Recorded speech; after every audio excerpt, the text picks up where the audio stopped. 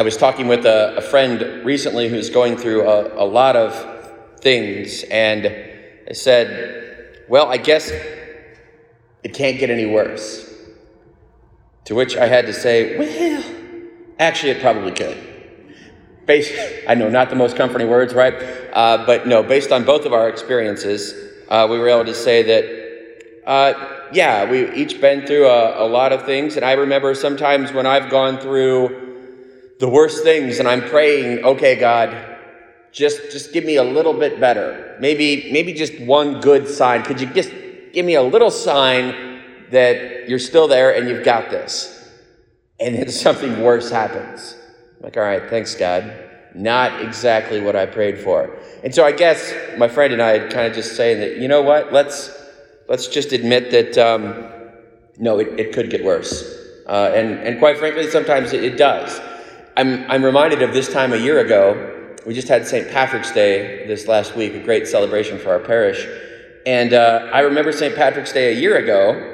COVID was just kind of getting going, and there were rumors, and I had morning mass. It was a Tuesday, St. Patrick's Day, and celebrated the beautiful feast day of St. Patrick. And that was the last public mass that we had for a while, because that later that day, like, okay, no more public masses.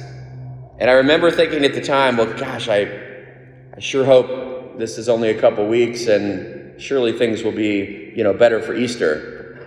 Whew. Yeah, and then of course we had Easter all alone, me and Father Michael in the church, and in short, things got worse. A lot worse, and worse than we could ever imagine. Who would have thought we would cancel Easter, and then that we would have no public masses for so long, and all the things we thought, well, surely that can't happen. I mean, cancel the NCAA basketball tournament. That can't happen. I mean, no. Yeah, it got worse and worse and worse. And every time we thought, well, it can't get any worse, we learned, well, don't say it can't get worse, because it can. And now, of course, we're starting to kind of come out of that, but it could get worse. I guess to some extent that's a little bit the lesson of our readings today, that things could get worse, but in the end, they get better. And in fact, they get really, really better. Look at our first reading today. So we've got Jeremiah talking about, I will make a new covenant with the house of Israel. Well, that sounds like really good news. But before we get to the good news, let's take a moment to reflect on the bad news. Why does God have to make a new covenant? Well, because before that, things got worse. They got worse. They got really, really worse. God made that beautiful covenant many times in the Old Testament. But let's think especially of the covenant at Sinai, where he gives them the 10 Commandments and the law. How'd they do with that?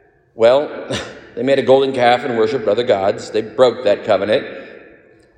Over and over, God made a covenant. God made a covenant with David. David, I'm going to be faithful to you if you be faithful to me. Well, David went off and took up with Bathsheba, and well then, his son, Solomon, that should go well, right? The most wise person ever? No, he disobeyed God. All throughout history, just when you think God's chosen people couldn't sin anymore, they forsake God. And you know what they do after the kingdom splits? They build more golden calves. After what they learned at Mount Sinai, they're going to build another calf. This time they don't just build one golden calf, they build 2 golden calves to keep people from going to the temple to worship. You just think, wow, it can't get any worse than that, can it? Yeah, it gets worse, way worse. They start killing each other off, and pretty soon they have to be exiled. It gets way worse. And it's in that context, when Israel has broken all of God's covenants, and God would have no reason to regard them at all, that Jeremiah comes with these prophetic words. The days are coming when I will make a new covenant with the house of Israel and the house of Judah. It will not be like the covenant I made with their fathers. Oh, why?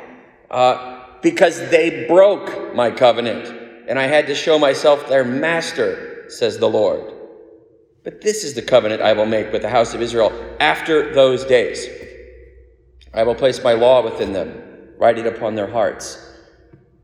When does God do this? It says, well, after those days, this new covenant. Well, there's only one time in the Old Testament when God says he's going to make a new covenant, and that's here in Jeremiah.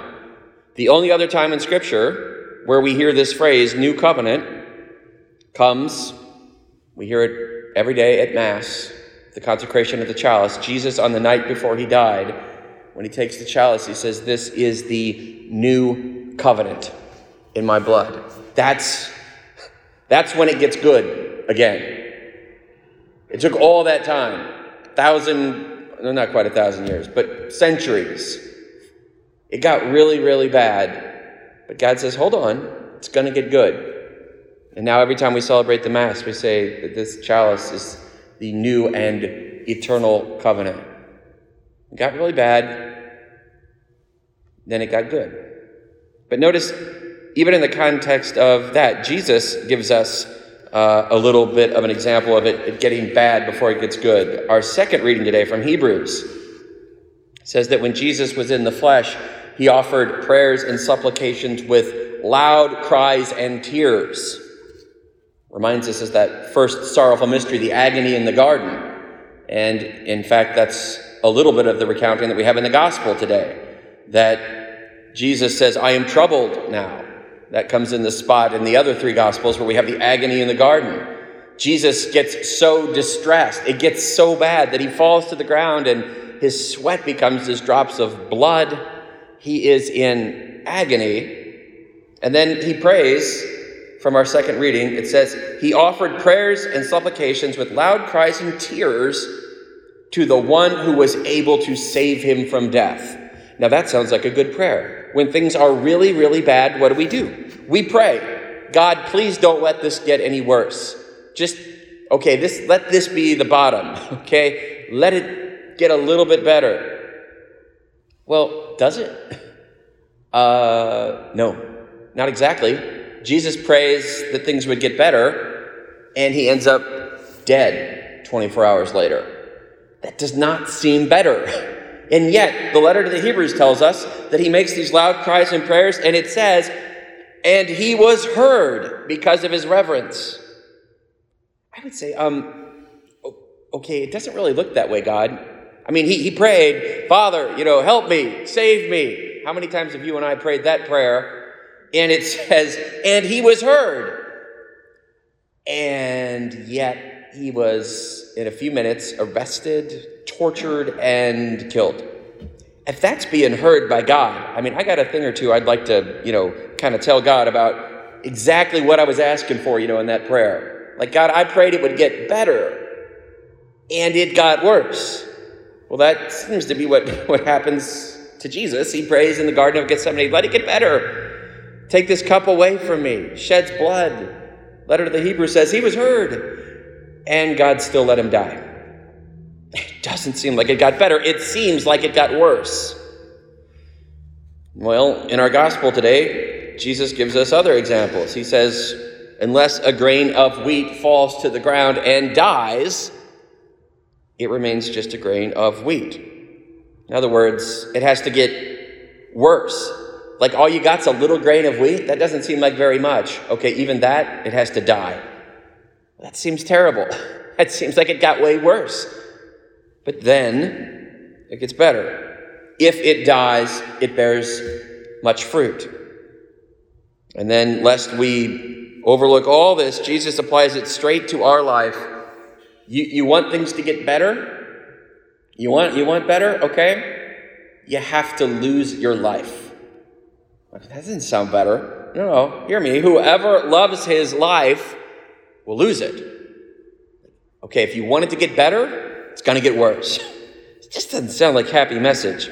But he says, whoever loses his life in this world will preserve it for eternal life. Jesus is saying that, all right, it's going to get worse. It may get worse. It may get way worse. But what's the worst thing you can think of? Well, for us human beings in this life, death. The worst thing that could happen would be that we die. That's really what all the suffering is pointing towards. Why don't we want to suffer here? Why don't we want this little suffering? Why don't we don't want this sickness? We don't want this illness, this death. It all prefigures and points to death. We don't want to die. That's really it. That's the worst thing we can think of. Jesus doesn't try to tiptoe around that. He's like, yeah, you're right. Okay, death. That is the worst thing that could possibly happen. So what does Jesus do? Well, he puts his money where his mouth is, so to speak, and shows us. All right, you think death is the worst possible thing, that it can't get any worse? All right, well, there you're right. Death. That is the worst possible thing in this life. Although he'll qualify that to say the worst thing would be to die not in a state of grace. That would be the worst thing. But death is ultimately the worst thing we can think of in life, because death is the opposite of life. So what does Jesus do? He dies. He willingly gives himself up to death. He is the seed that is buried in the ground. He is buried in the tomb. He is the one who prays, Father, save me from this hour, and yet dies. Why? To show us that even death, the worst possible thing we can think of, is not the end. It does actually get better. It may get worse. It often gets worse. It may get so bad. It may get worse and worse and worse until there is death. But that is not the end. That seed that dies bears new fruit. You lay down your life, you save it for eternal life. Jesus dies on the cross and is taken away, and it dies the worst possible death people at that time could imagine. It cannot get any worse. There it actually gets better. Eternal life. That's why in these last 2 weeks of Lent, which have traditionally been called Passion Tide, the church focuses intently on the passion, the suffering and death of Jesus, to say, as it were, look, that's the worst thing that could possibly happen. God came and we killed him. He died the worst possible death that any human being could ever die. It is the worst, bottom, cannot get worse. And then, as if in a blink of an eye, on the third day, he rises, and things aren't just better, they are perfect. So in these last 2 weeks, notice that the church increases our focus on things getting worse, as it were. We were just fasting. Now in these last 2 weeks, we even fast from the beautiful images. We cover our statues and crosses, and fast even with our eyes from the beautiful holy reminders, and enter intently into the suffering. Enter into the worse of it. It gets worse in these last 2 weeks of Lent. But then at the very end, just when we think it's as bad as it can possibly be, it gets better. And not just better, it gets way better. So could it get worse? Yeah. And to some extent, the church tells us over these next 2 weeks, it's going to get worse. It's going to get way worse. It's going to lead to Good Friday, the worst possible thing ever. But then, 3 days later, hang on through the it gets worse. These 2 weeks in life, everything, all your prayers, they're heard. It may get worse, may lead to death. But we know what comes after that.